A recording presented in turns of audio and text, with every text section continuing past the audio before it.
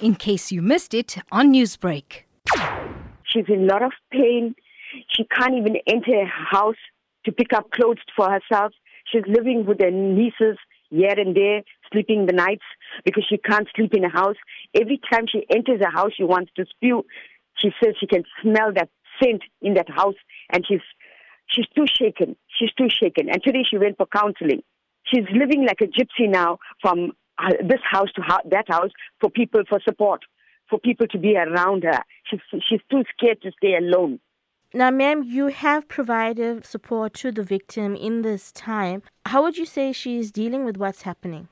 She's not taking this. After losing 3 members of her family, it's not even 6 months for her late husband to be brutally abused, physically, sexually. I don't think it's understated. Doing bad. I, as a woman, as a relative, I raise my hands up to her and say to her, well done, because she had spoken out. If she didn't come out of her house screaming when this brutal attack happened. Was the victim able to get any assistance from police? Yes, they were very supportive. The Phoenix police station, the polices, the female, male, they really rendered with us and helped us a lot. They immediately called for female officers. They left me alone with the victim so that she'd be comfortable to speak whilst they were out.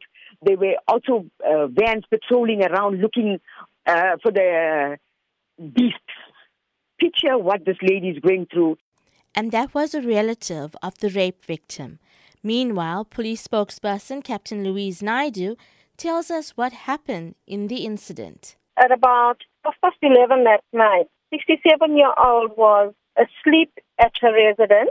She was relaxing in her lounge when she heard her dog barking.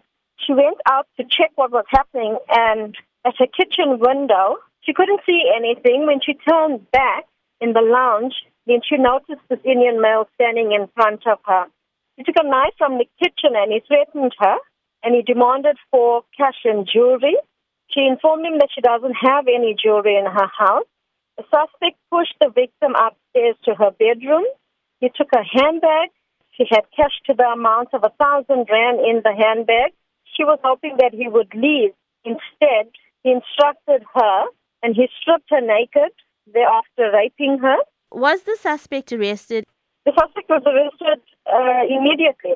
How did police apprehend him? The suspect is known as a gardener in the area. So was the lady able to identify the suspect? Yes. And is that how police were able to arrest him? Yes. So who was it that notified police? The victim notified the police. Where did they find him? Somewhere within that area. Has the suspect appeared in court as yet? Yes. And has he been charged? What has been charged for? Suspect has been charged for rape and is appeared in court. Newsbreak, Lotus FM, powered by SABC News.